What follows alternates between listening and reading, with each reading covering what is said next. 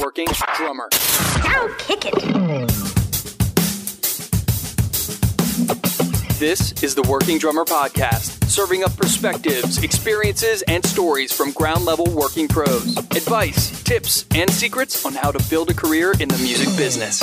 Hey everyone, this is Matthew Krause, and you are listening to the podcast Working Drummer. Today, my guest is Sarah Tomek.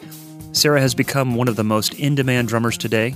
She's currently playing for Steven Tyler and Gretchen Wilson and the fast-rising Americana band Loving Mary.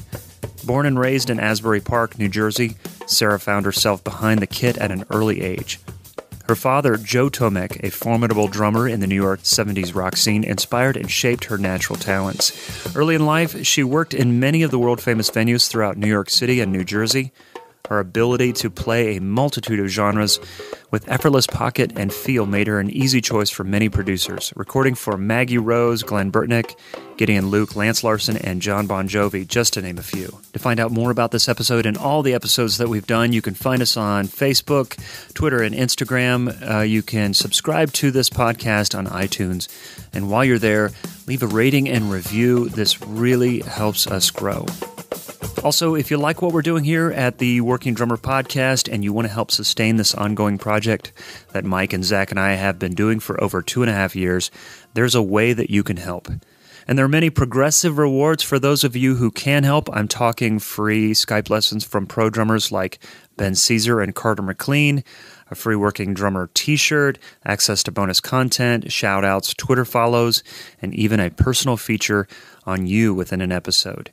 Check out all the details at patreon.com/Working Drummer. That is patreon.com/Working Drummer. You'll see a link on our website at workingdrummer.net as well. Donations start out at $1 per month. If you sign up to Patreon by June 30th, 2017, that's the end of this week, you'll be entered into a raffle to win a beautiful bundle of sticks and other things, courtesy of Innovative Percussion. So let's get to it. Let's talk to Sarah Tomek. Loving Mary Band is a 6-piece band, and we started 3 years ago. As an Americana/country band, it's got some really solid songwriters out of Nashville in it, and we started doing that, pursuing originals. Yeah. And then the producer, one of the leaders of that band is Marty Fredrickson, who is a producer, songwriter. He had done a lot of stuff with Aerosmith. And Steven Tyler wanted to come to town to do this country thing. So Loving Mary became his backup band. Yeah. And that was, some time ago. That was 2 years ago. So I'm just fast forwarding to my last month, where Loving Mary has become the backup band for country artist Gretchen Wilson. Okay. So, on top of doing our own opening slots for her, which we have some opening slots where Loving Mary gets to do our original sets in front of Gretchen Wilson. Nice. We also have a 75 really, really rockin' Gretchen Wilson set. Yeah. So primarily this month, that's what I've concentrated on. We started rehearsals in the beginning of the month, tour rehearsals, doing that. And then we went out with her. We've only had about 4 or 5 dates with her, but it's been all country festivals and her solo shows. So anywhere from like 1,000 to 30,000. So it's been nice to be back on the country circuit. So that's been more my concentration on the month of June, in the midst of doing dates with Maggie Rose for the CMA Fest, which was also in the beginning of the month. So we did, I think, 4 or 5 dates in 4 days with her. Yeah. Cramming them all in. And, I just finished the record, her EP with her that I had played on. So I did that with Maggie Rose, and that record was completed maybe about 7 months ago. Okay. It was just released. It was just released a month ago. So that's kind of new in the can for me, too. And I know tonight you say you have a CD release party, a record release party. What group is that? Yeah, tonight is actually full-on vinyl record. We have CDs and vinyl. Uh-huh. and that's with a band, Them Vibes, the Nashville rock and roll band that's quite phenomenal, if I must say so myself. It's one of my favorite projects I've ever gotten to do. Yeah. And it's not biased because my husband's in it. Okay. Is he right there? I mean, is he listening in? Yeah, he is. Hey, what's happening, brother? Nice. But that record we also just did, that was released May 5th. That was the official release of that record. So yeah, that was something else I did. But that is an actual full-length rock and roll record where I used several different drum sets, 10 snares, several different configurations of cymbals. The band recorded live, no replacements, no drum replacements, no beat detectiving, no none of that. So that is a real rock and roll record. And I'm super proud of that, just from the tonality of the record, the playing on the record. I think it's an amazing drum record. Cool. Just by the sounds of it, I think it's super groovy. I'm so proud of it. It's just a great record, Well, on that, so I mean, because you mentioned that you had recorded with Maggie. Maggie Rose. Yeah. And the way you were describing Them Vibes, that recording, would that distinguish the type of recording that you did between the differences between recording with Maggie Rose and Them Vibes? Yeah, I think it's a much different avenue that we went down. I think in Nashville, and that's not to even talk negatively about what's going on with the recording process, but it's very much, you got everything you need in Nashville. Everything's very quick. You got your session guys that come in. Everybody uses the ultimate drummer to replace drums, and you come in and you can just nudge this, and you want to just get like kind of 2-3 takes on stuff, and then you're out the door. So right. I know what you're saying. It's not. It just becomes standard. It's not a dig on one thing or it's just, it becomes a industry standard the way things are done. So like it or love it or hate it. And these producers and engineers are very comfortable with using their guys, and that's it. Right. So I've been really fortunate to be playing with Maggie this is the 6th year. Took me 4 years to even get to play on her stuff, So can I chime in on that? There was a session that they did. They had all session players, the same guys that everybody uses. This great keyboard player, great bass player, great guitar, all that. And Sarah came in and did a session, and she slayed it. And these guys, they didn't use their normal drummer, and they were all, and everybody, you can get the feeling like everybody's like, well, who's this? We're gonna have to take more time and whatnot. And she absolutely, and I'm not just saying that, but she, because she's my wife, but she's a really great drummer, and it was probably the best drums that at the time that Maggie had ever had on her record, because she plays the songs live. She's been playing the songs for over and over and over again. So the little nuances are all there, as opposed to a cat that hears the song on a work tape, a little work tape or demo. They hear the song for 10 minutes and then they all go and play it. So the nuance was there, and it was just perfect. It was great. That's awesome. That's great, man. He's my manager. That's great. We're literally just on the porch on a rainy day. Yeah, great, good. I'm looking out my window, kind of watching it. This dreary day. Larry, my husband, he's a drummer as well. Drummer turned frontman, writer, singer. So being with him is kind of cool, because he gets it. He gets it for what it is. And these Nashville things were really scary, and Maggie's always wanted me to play on the record, but the producers just wouldn't allow it. And now she started to self-produce things, So the first way she had me in was literally on a demo session, where you have 5 writers of the publishing company, and you get 1 demo day. So each artist gets 2 cuts. Yeah. You go in there for 6 hours, you got to cut that many songs, Right. And I was nervous as hell because it's the same dudes playing on everything. And here comes me, let alone this new person, let alone being a female in one of these things. And, it went great. And her and her publisher gave me a chance, and a shot at doing it to prove myself. And that's pretty admirable just for her as an artist, as a friend, and just having faith in my playing. Yeah. And then she had me on, of course, to do her EP. Okay. So it was me and her bass player to do her EP, and her bass player is phenomenal. His name is Kyle Whalum. Okay. He's one of my favorite cats in Nashville, and he's our live guy. And we went in and tracked 4 songs out of the 5. Okay.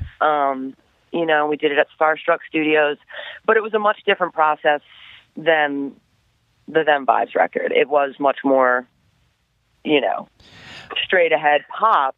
Right. You know, it wasn't a band in a room. It was a pop record. So it's me replacing loops, kind of. So it wasn't as much of an organic thing, but it was a pop record that had live drums. How would you describe Maggie Rose to someone? She's pop. I think Maggie is pop. I think that's what she writes. I think that's her stronghold. You know, she's pop, and now she's kind of going in more of an organic route. I see. And she was kind of the reason why you came to Nashville. Is that correct? Is that my understanding? Yeah. Yeah? Yeah. She, in New Jersey where I lived, she was writing with a writer I was playing with at the time. And she was about 18 maybe. Okay. And she kind of came in with an acoustic guitar and opened for our band in New Jersey. And, and then she made her move to Nashville. And 5 years later, I was playing in a club in Florida with her business manager. And he had remembered seeing me play and said, "Hey, do you remember Margaret?" And I'm like, "Yeah." He's like, "Well, she moved to Nashville and she's got this whole career started, and you should really consider doing this. And why don't you come down for an audition?" And I'm like, "Sure, crazy guy." like it happens that easier. Like, I'll just quit my day job and all my projects in Manhattan, and I'll just move to Nashville. And there's no musicians in Nashville, so we need, come on. Yeah, exactly. Like, why me? And it honestly did happen like that. The next week, I got the offer to come to Nashville. She flew me down there. I auditioned for her manager at the time, Scott Simon. Okay. And James Stroud, who is a drummer / big Nashville producer. Yeah, yeah. And I got the gig, and I had to quit my job and move in 2.5 weeks. So, wow. I got to get moved to Nashville, be put on a gig, and be immediately put on a tour bus. And we did 180 dates in 8 months. Oh, my gosh. So that never happens. I was very lucky. Yeah. I'm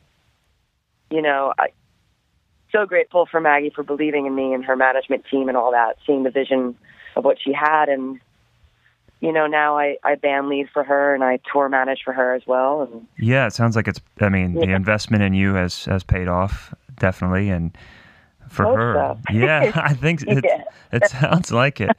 Well, as we're kind of going backwards, working our way backwards, can we kind of start closer to the beginning? There's a great article in Modern Drummer about you that goes over a lot of this, but so I don't want to repeat too much, but at the same time, I do want people to know, or our listeners to know, your unique background as far as, there are drummers whose parents were musicians that influenced them, but your father as a drummer and a significant drummer in the New York rock scene, kind of how that shaped who you are now. Can you tell me some about that? God, it's so funny. A bass player I played with for years had heard one of my father's live records or something, and he goes, "Oh my God, I know that groove anywhere." It's so funny that, it was like, it just happens. Like, you kind of I was just born with something from him. Because let's face it, you never want to listen to what your parents have to say when you're growing up. You don't, want to ever, my dad wasn't cool. He was a weirdo. He was a drummer. He wore leather. He had a mustache. He smoked cigarettes. He was just a rock and roll dad, and none of my friends had dads like that. And yeah. you almost rebel against it, and God, I just, I guess, fell in love with drums without even knowing it. The funniest story my mom says is like, I think it was like a toddler running around naked, and that was when pay-per-view was still a thing. Going back like 86 or 87. Yeah. And she said there was a Doobie Brothers drum solo on the live concert broadcast. Yeah. And I just stopped in front of the television, and like she couldn't get my attention. She called my name like 3 times, and she was just like, "Oh shit!" and I was like 3 years old, and was it a choice? I don't know. And my father played and would try to show me how to do things, and I'd be like, "I got it, Dad. I got it." And I'm like 10 years old and thinking I know everything. And, right. My father had me on a click track when I was 11. Oh, nice. He's like, "Don't freaking hit so many cymbals all the time." Mm-hmm. He just, tried to show me a little bit of studio ethic. How much I actually listened to him, I don't know until later in life. But, right. That groove, fortunately, kind of transcended to me. I don't think I'll ever be as good of a drummer as my father, but, that just kind of got instilled in me. I don't know how. Yeah. But he was a bad man, and just having those records in the house, like I was into vinyl when I was like 10 or 12 years old. Like I thought records were cool. What were you listening to? It was all the stuff my dad had. It was all, my husband and I were looking through the records the other day. It's like the original Sgt. Pepper's records, like so much Beatles and all the Zeppelin records, and he loved other stuff like Cactus and Vanilla Fudge and, he loved big drums, like dominant drum IDs. He loved that. Yeah. Say that again. Dominant drum. Drum IDs, like how vocalists have like a vocal ID, and that's just kind of like the timbre of their voice. Yeah. I believe drummers have drum IDs, and I think like play like Bonham. Yeah. Play like Phil Collins. Yeah. Play like Ringo. I think like if you can create a drum ID, that's something really spectacular, and people know what that means. Like, play like Copeland. That's just like a whole identity. I didn't know Aaron Copland played drums. Oh, I'm sorry, Stuart Copeland. Sorry. No, I know what you. That's my father was big into that, so I think I just loved the drums from that. Like listening to Phil Collins records, Boss Skaggs. Mm-hmm. He loved records that just had great effing drums on them. Right. So I was always listening to it. No, I love that. I just that idea and the I've never heard it put that way or that terminology used. But when you hear a Kenny Aronoff feel and Phil, you're like, I know who that is. Yeah, exactly. And especially like non-musicians or non-drummers around you, they're like, how do you know who that is? Well, I mean, listen to that snare drum, listen to that approach to this song. And it's so true. Yeah. I wonder, do you ever like adopt certain drum IDs with material that you're either performing live or in the studio and think, you know what, this needs a Phil Collins thing, or this needs... Oh my God, 110%. Mm-hmm. I think that's part of the job. Yeah. Playing in a lot of different outfits in Nashville, and even before I left Nashville, I did a lot of like tribute stuff in New Jersey and New York City. I did a Led Zeppelin tour. That was my first big tour. Okay. So I had to do 2.5 hours of Bonham, and that was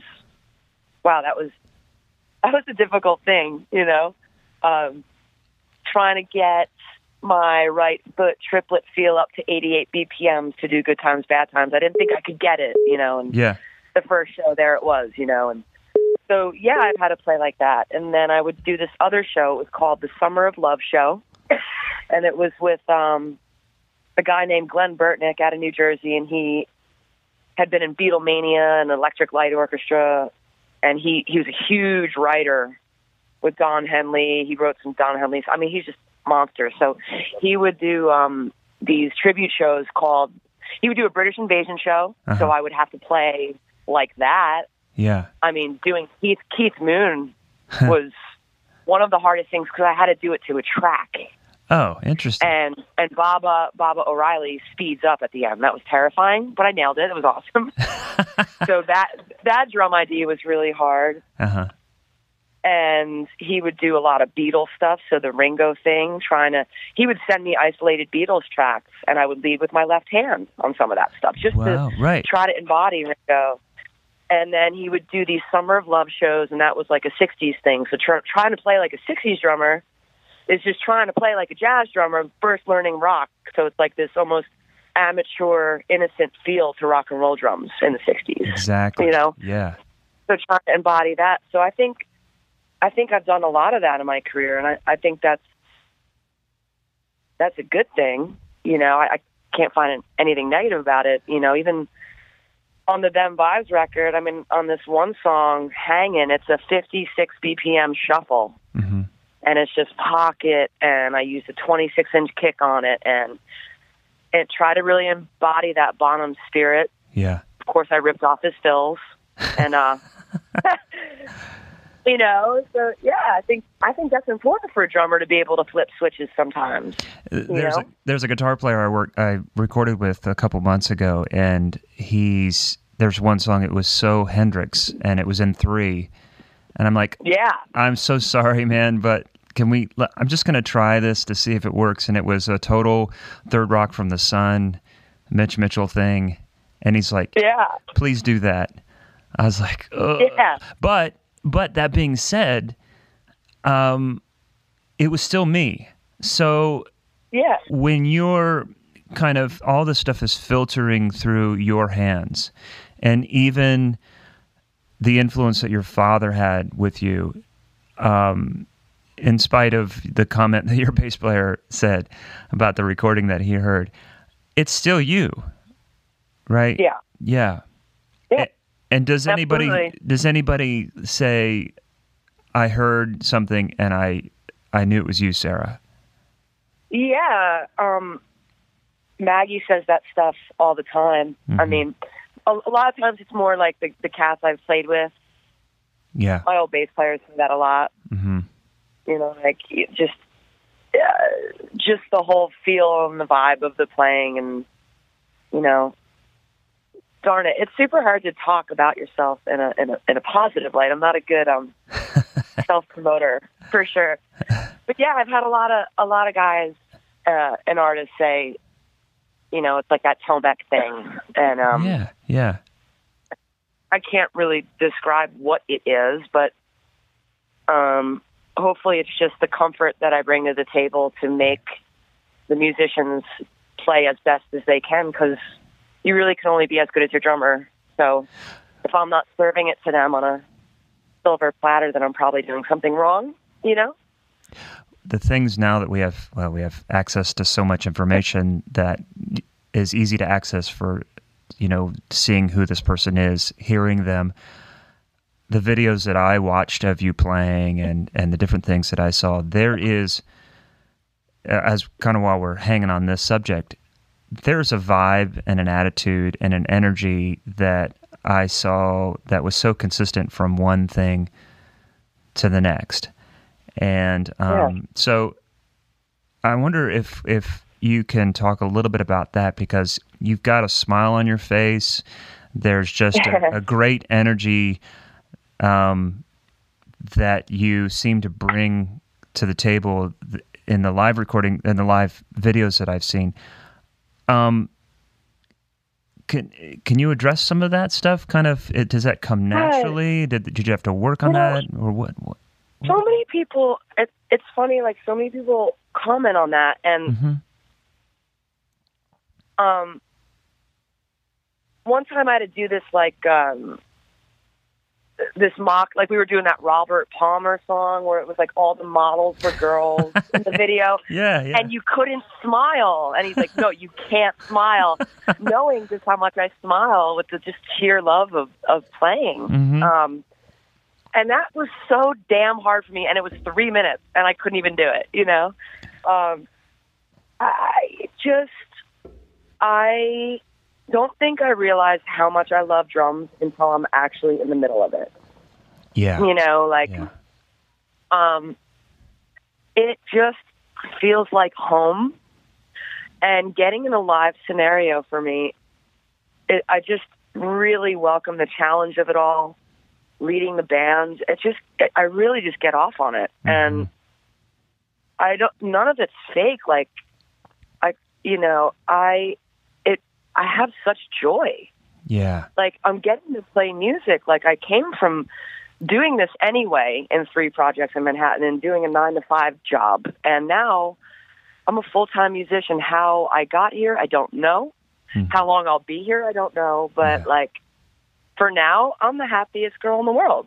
Yeah. Like, I mean, I get to play with some of my best friends, my husband, and they're amazing artists. I get to do different genres. I get to travel the country, the world. Yeah. I get to play with my idol of rock and roll. Like, who do I think I am? It's just, there's just a joy that sometimes I see these session guys or work for hires out on the road, and like, they have no joy on that stage, and it shows.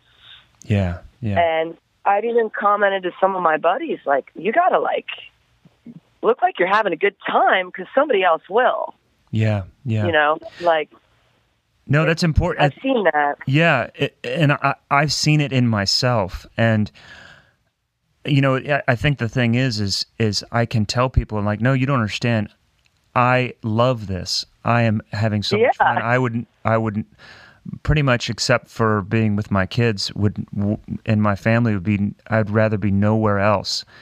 But sometimes I don't know if just the way that I've approached playing and listening, my face does not project joy. And I struggle with really? that. It doesn't. And so I have to remind myself somebody said, it's like, they're like, I was watching you play and I could tell you had to remind yourself to smile and look like you're having a good time. And then it would go away. You start to concentrate and then you'd remind yourself to look happy. And so you're constantly going back and forth. Kind of like probably the opposite of you, where they were telling you to not smile on that video. Yeah. But no, that's funny because that happens. I mean, I've told an artist, a singer, like you need to look like you're struggling for the notes because you're too damn good at this. It's too easy. You need to make it look hard. And that's funny that you say that.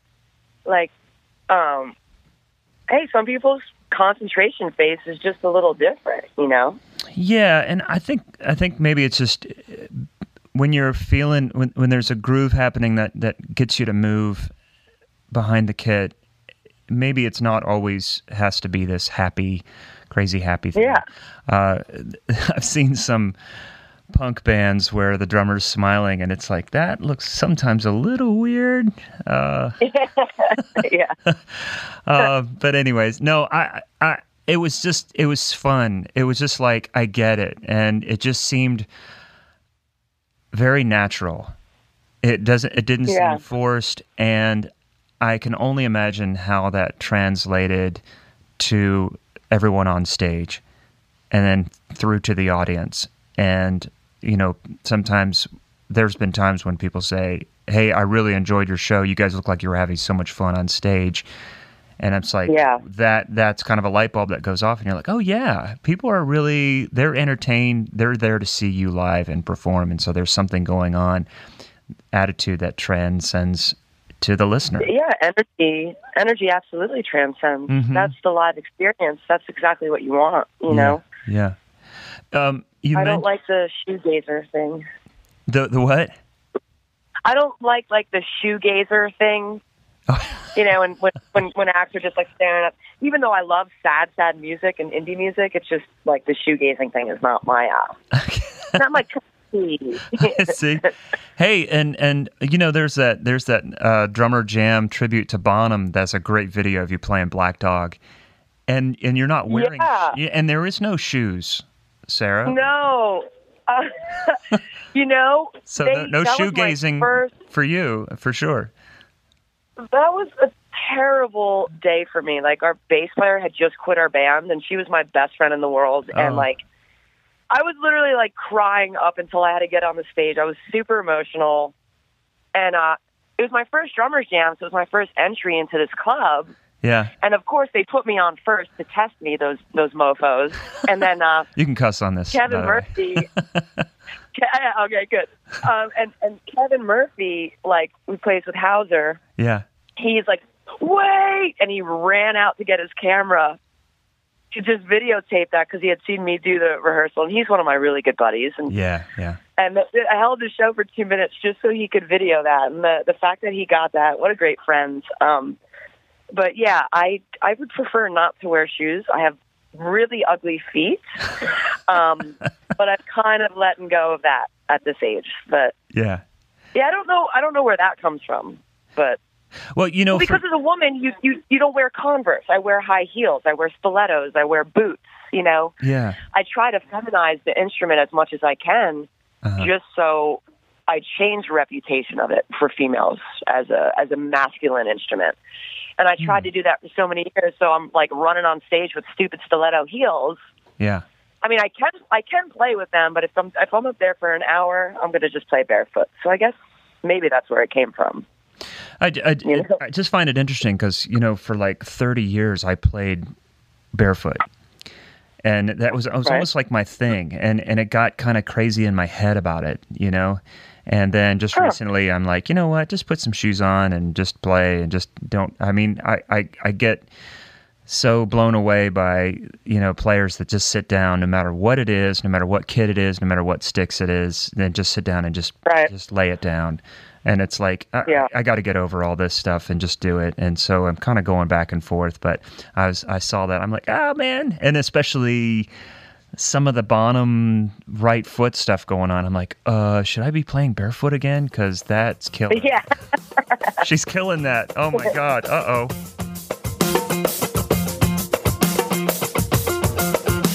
Do you have any experiences or stories that you could share that could be empowering to a young female drummer that might be getting fed an outdated narrative that girls can't or shouldn't be drummers? God, I mean, it happened a lot more when I was younger. Mm-hmm. And when you're younger, you just have a more timidness about you, and you're young. So, I mean, there was so many times I was at least tried to take advantage of, even by, like, promoters. Like, where they would grab my ass. I mean, from that stupid stuff to, just the whole girl thing. I've dealt with it in the studio, live, promoters, in, every which way. And I just think when you catch up to your maturity and when you start to mature, when you really get self-empowered, and that's going to come from within.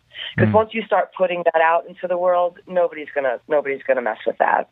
Okay. And I think lately, I don't live in fear anymore of anybody's opinions, objectifications of women in the industry, of any of those anymore. And that's just came with age and me just shedding it out for 10 years.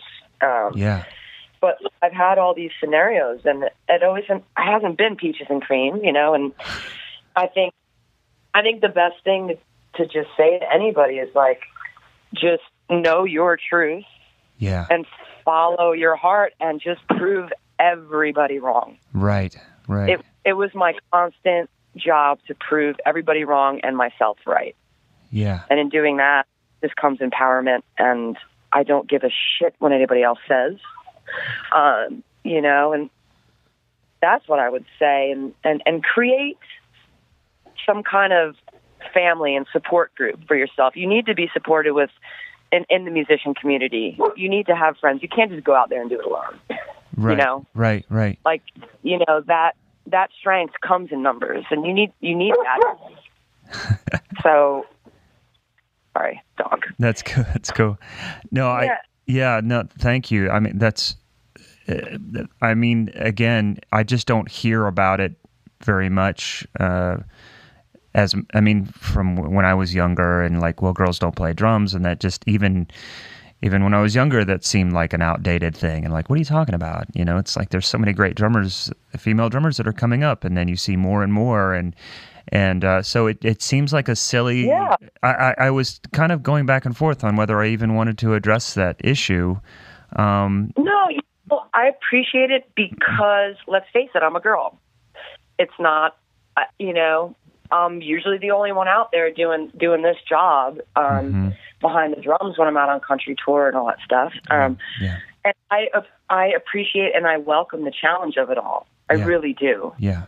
It gets me off to prove people wrong. Nice. And where I'm not big on the scene of like girl drummers, because I think it shouldn't be such a thing. So I haven't really put myself in that community. Okay.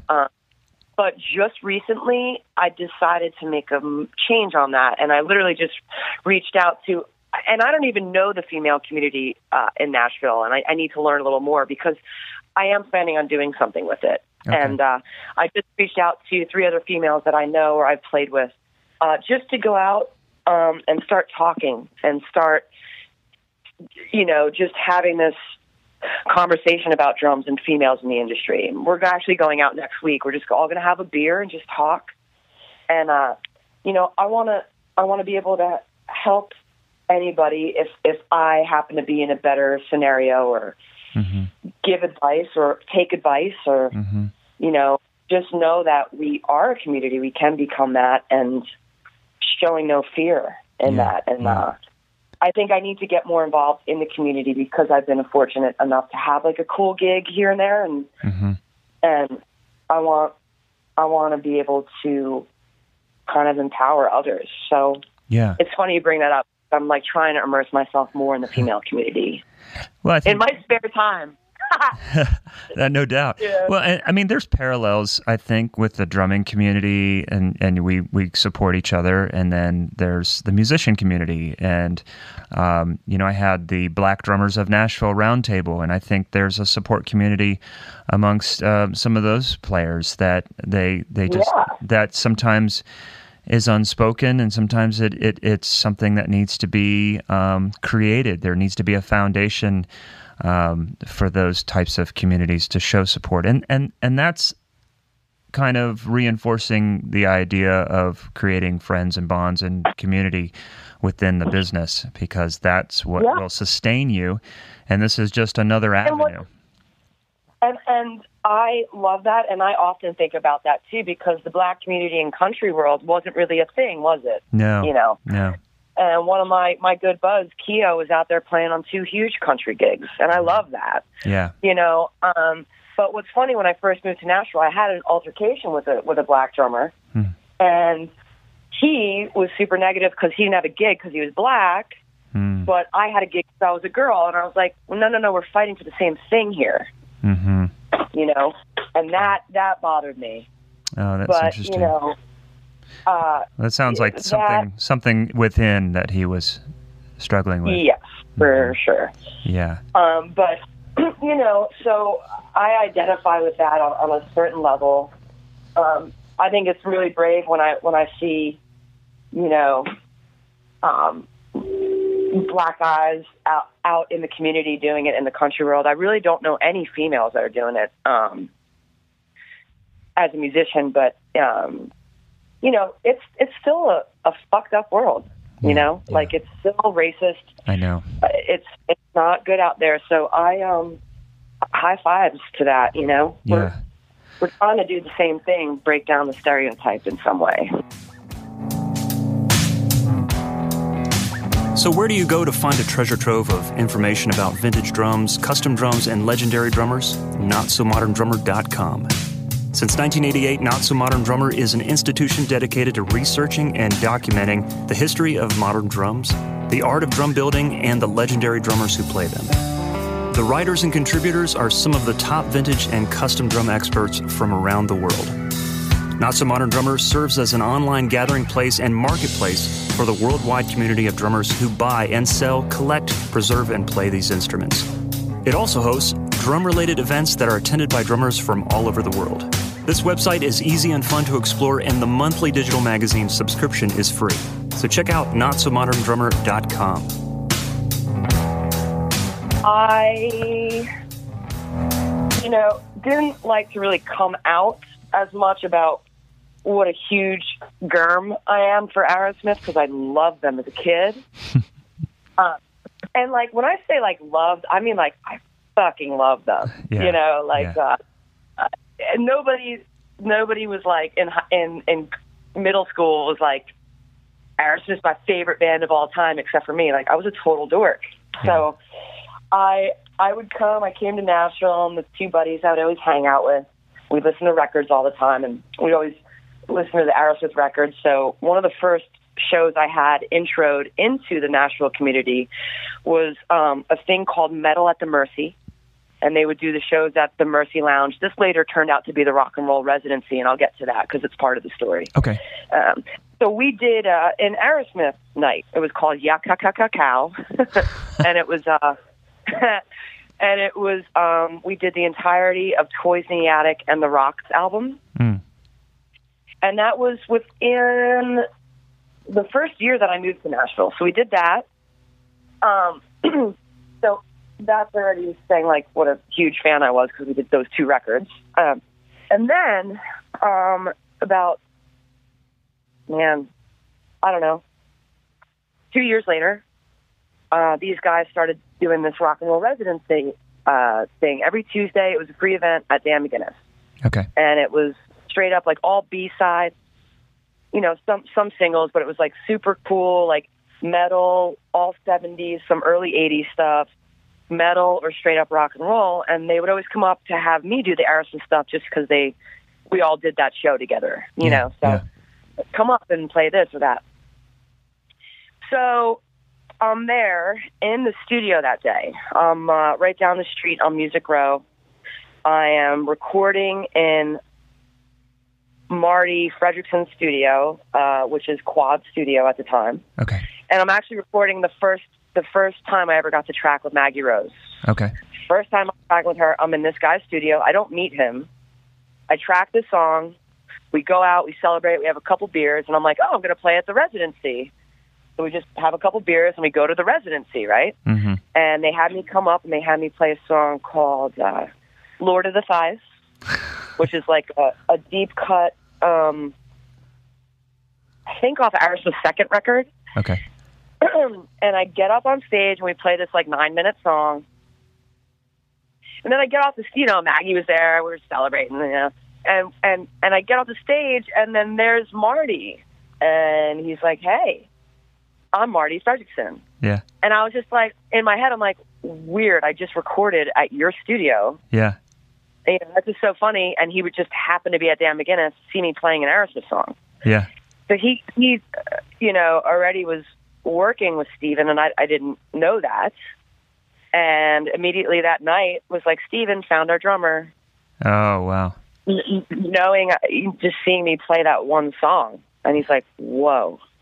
And that is literally how it happened. I played an Aerosmith song in a bar. Yeah. Yeah. And, and his producer, songwriter / friend saw it. Yeah. Nice. Crazy. And so now the band Loving Mary that's also Gretchen, the band that Gretchen Wilson is using. That's kind of the unit that's backing up Steven as well. Yes, he is out with that band Aerosmith, whatever. And in our free time, we it's kind of like an Eagle, like the Eagles used to back Linda Ronstadt kind of thing. I think that's what we're kind of doing. So it's an actual band. It's not like you're hiring 6 hired guns. You're hiring a band. Yeah, yeah. And I think that's the vision of it. And it's been really cool to do the Steven gig and then go and hit the Gretchen stuff. And, it's a whole different dynamic and different writing and, pretty cool to be able to switch. Well, yeah, I can imagine. But it also sounds like you're kind of there's that unit, that band unit that is sometimes hard to recreate when you have a bunch of hired guns thrown together. And, absolutely.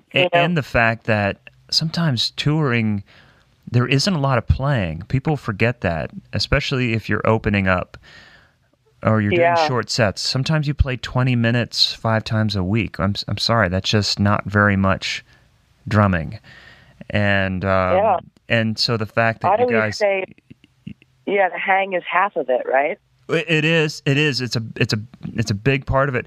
But I just love. It's so cool that you guys, with Gretchen, I know you mentioned that you guys you're opening up for her and then you're playing with her, and so you got these long sets on stage. That's got to be wonderful.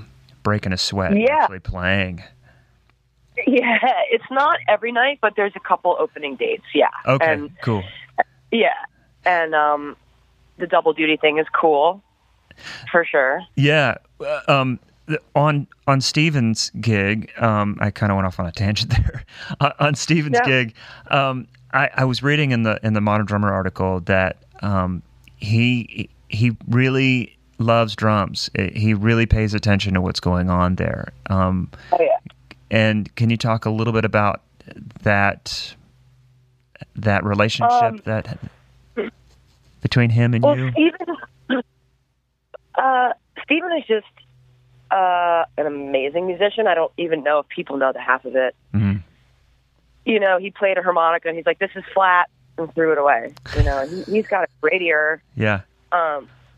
And I mean, he started off as a drummer. In his first band, I think he was the drummer. Okay. And you know, he just hears everything, so it's hard, you know. It's hard to get away with anything. Even the little nuance, of course, like a song like Walk This Way. Mm-hmm. It's not eighth notes on a hat. And that closed hat with the left foot is what creates that. It's not the stick on the hat. Gotcha. You know, he got on me for like little stuff like that, or he starts mouthing this crazy rhythm. He's like, "Can you play that?" And we're at sound check, supposed to be sound check, and he just wants to have fun. Yeah. And then I'd start, like, he would mouth something or beatbox something, and I'd play it, and just the joy that overcomes him, like, when he challenges you and you meet his challenge, he just laughs like a little kid, you know, and he just gets so happy, and, you know, and he's always trying to challenge you to do that stuff. And sometimes, you know, he'll come up on the drum kit, and he just puts the microphone in my face and makes me sing, and I'm like, oh God, this is terrifying. You know, he's like a little kid up there. So yeah, I mean, just playing with him in general as a musician and a drummer, it's amazing to see a man with his career just have such joy instilled in him again. And you know, he hears everything you do. Yeah. So you ain't getting away with anything. Yeah. And it's hard for me to go up and try to play these songs because we're not Aerosmith, I'm not Joey Kramer, and I don't want to be. Yeah. But also, Steven has known these songs to be this way for 30 years. Right. So what do I do? Mm-hmm. You know, and I listened to a lot of the live Aerosmith stuff just for the keys and the live endings and stuff like that, because I couldn't imagine how a guy in his, you know, when we started with him, he was 67 years old, like how we couldn't really quite depart that hard from what he had known. So right. I tried to just learn Joey Kramer's stuff and then throw my own little style into that. And Steven has never, you know, never come down on me, and he thinks mistakes are good, and he thinks mistakes are live, and he thinks that is rock and roll. Yeah. You know, he's not going to come down on you for that. Okay. You know, and that's what I love about him.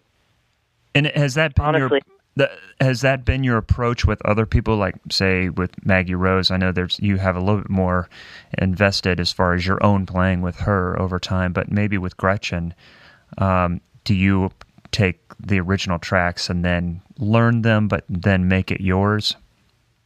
Yeah, absolutely. As long as the nuances are there, I definitely go off on my own a little bit. It's just more comfortable you get with the tunes, the more you're going to be able to play with them, you know? Yeah. So I just wanted to nail the set for what it is.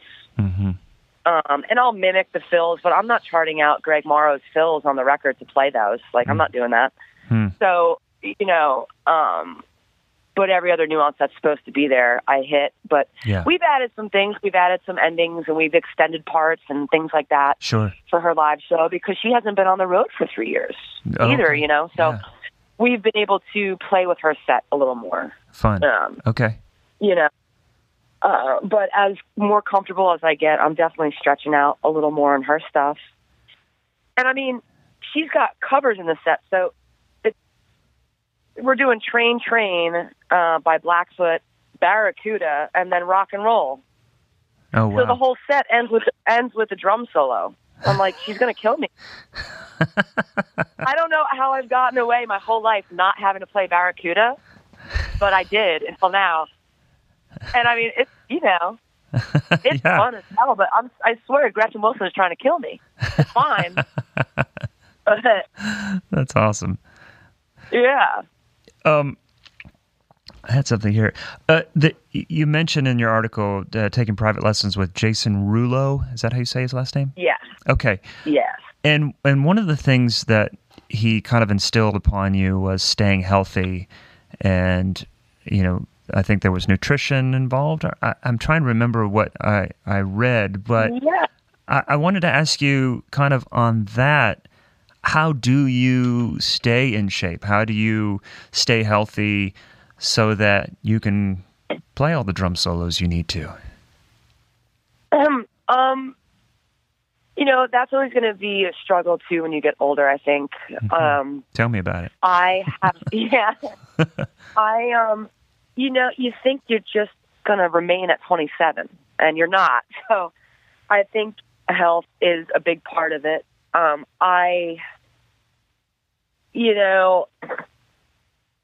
not as healthy as I once was, but I swear, I'm getting back on the wagon now.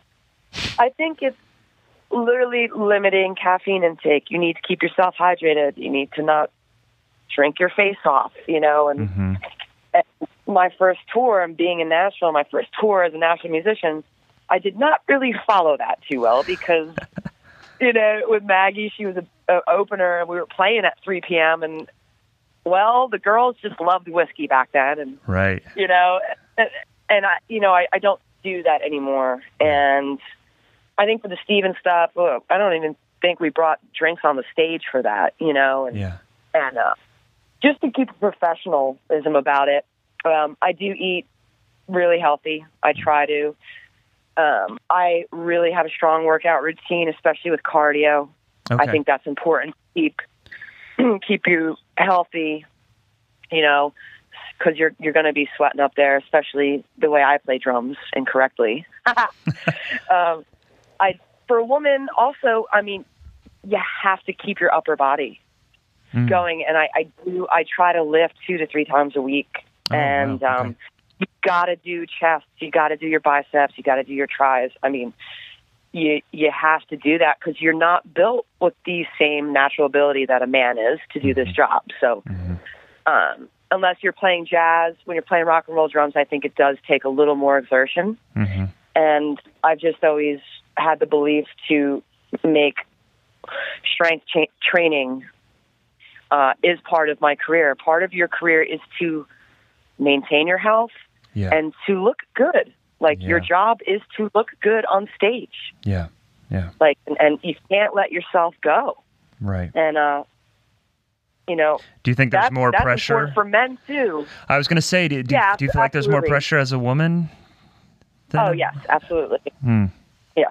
Does that suck? And that's just a double standard of men age like fine wine and women get older, you know, and that's unfortunate. But, you know, this is my career. Part of it is maintaining health and looking good.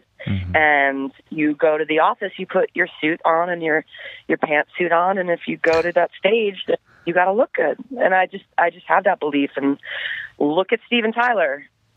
I mean, do I have to say any more? He's got a nicer ass than me. It's like not fair. It's like, hey, and guess who would? You know, he would be in the gym with me every morning.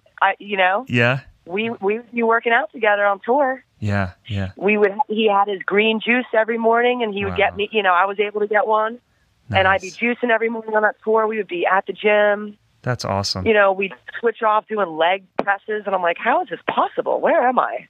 Yeah, and, and that's important for him, and look at that, and then just learn from that, you know. And I get it.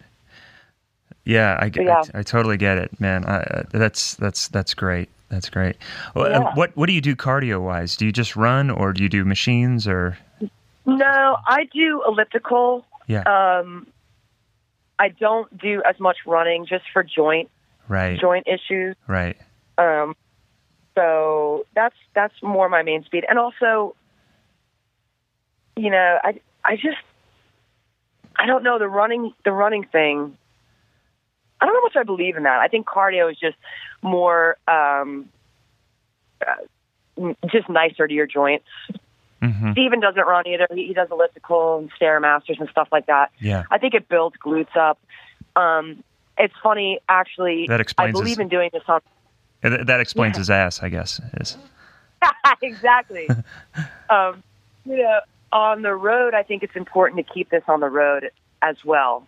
And, in the Maggie camp, Maggie's really health conscious. She does all those boot camp classes and stuff like a crazy person.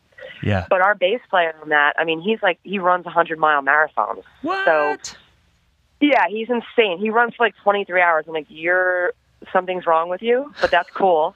Yeah.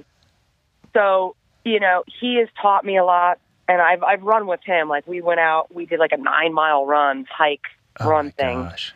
Up in California in May, and he was awesome. He took me, and I went to a real running shoe store, and because he does that, he does fittings for shoes as well, because he just loves running. Yeah. And he got me fitted for the right shoes, and he got me, they look at you, how you run, and they kind of measure.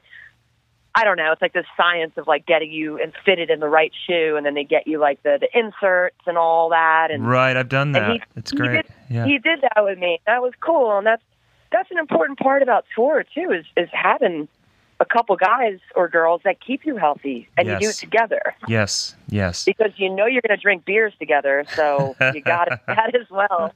Yeah. There's a New York Times article that was saying there's a correlation between people that drink and work out, and a lot of times those really? who drink, and when my wife hit me to that article, I was like, I totally believe that, because I'm cutting my drinking back a lot this year, which has been great. It's helped. I feel like it's really helping my playing and my energy and everything like that. But I do work out quite a bit, and sometimes I get shit for it. I'm not a big dude, but I'm in that camp that I want to play drums for a really long time, and I like to hit as hard as I can, or I like to make some noise. So you want to keep it together. You keep saying taking chances. It seems like it's starting to kind of really define an aspect of what you bring to the table as a musician, and what's influenced you and what's inspired you. And I think that people are getting it that work with you. Thank you. I hope. It's really cool. It's inspiring. And thanks for doing this. It's been a blast to get to know you a little bit better. Thank you so much.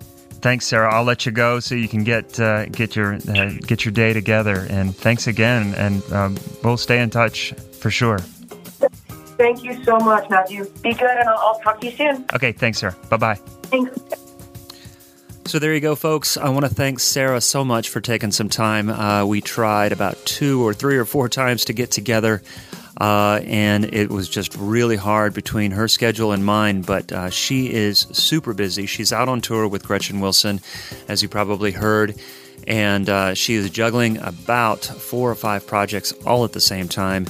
And it was just such a fun time and an honor to get a chance to pick her brain a little bit and get her story. I hope you enjoyed that conversation with her.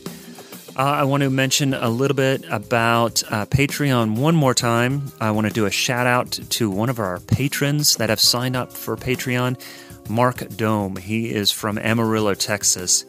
And he's become one of the patrons that's helping to support this podcast, and part of his donation means we're going to do a quick profile on Mark. The thing about Mark, he's 52 years old. He's been playing for 44 years. He's never been a gigging drummer, but he's always played for the love and the passion for music. He says he's still improving and enjoying playing as much as ever.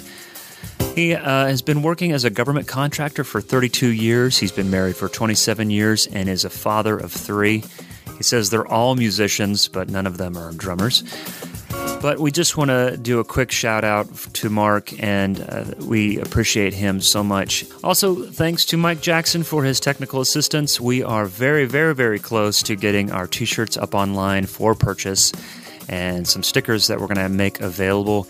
It is quite a few hoops to jump through to get this to happen, believe it or not, but thanks to Mike so much for helping me get that organized and his weekly devotion to getting this episode to you. And next week will be Zach Albetta's interview that he can provide for you. So again, keep in touch, keep the comments coming, downloads, participate however you feel that you can to keep this going. We really appreciate it so much. And I hope to see you around. Bye-bye.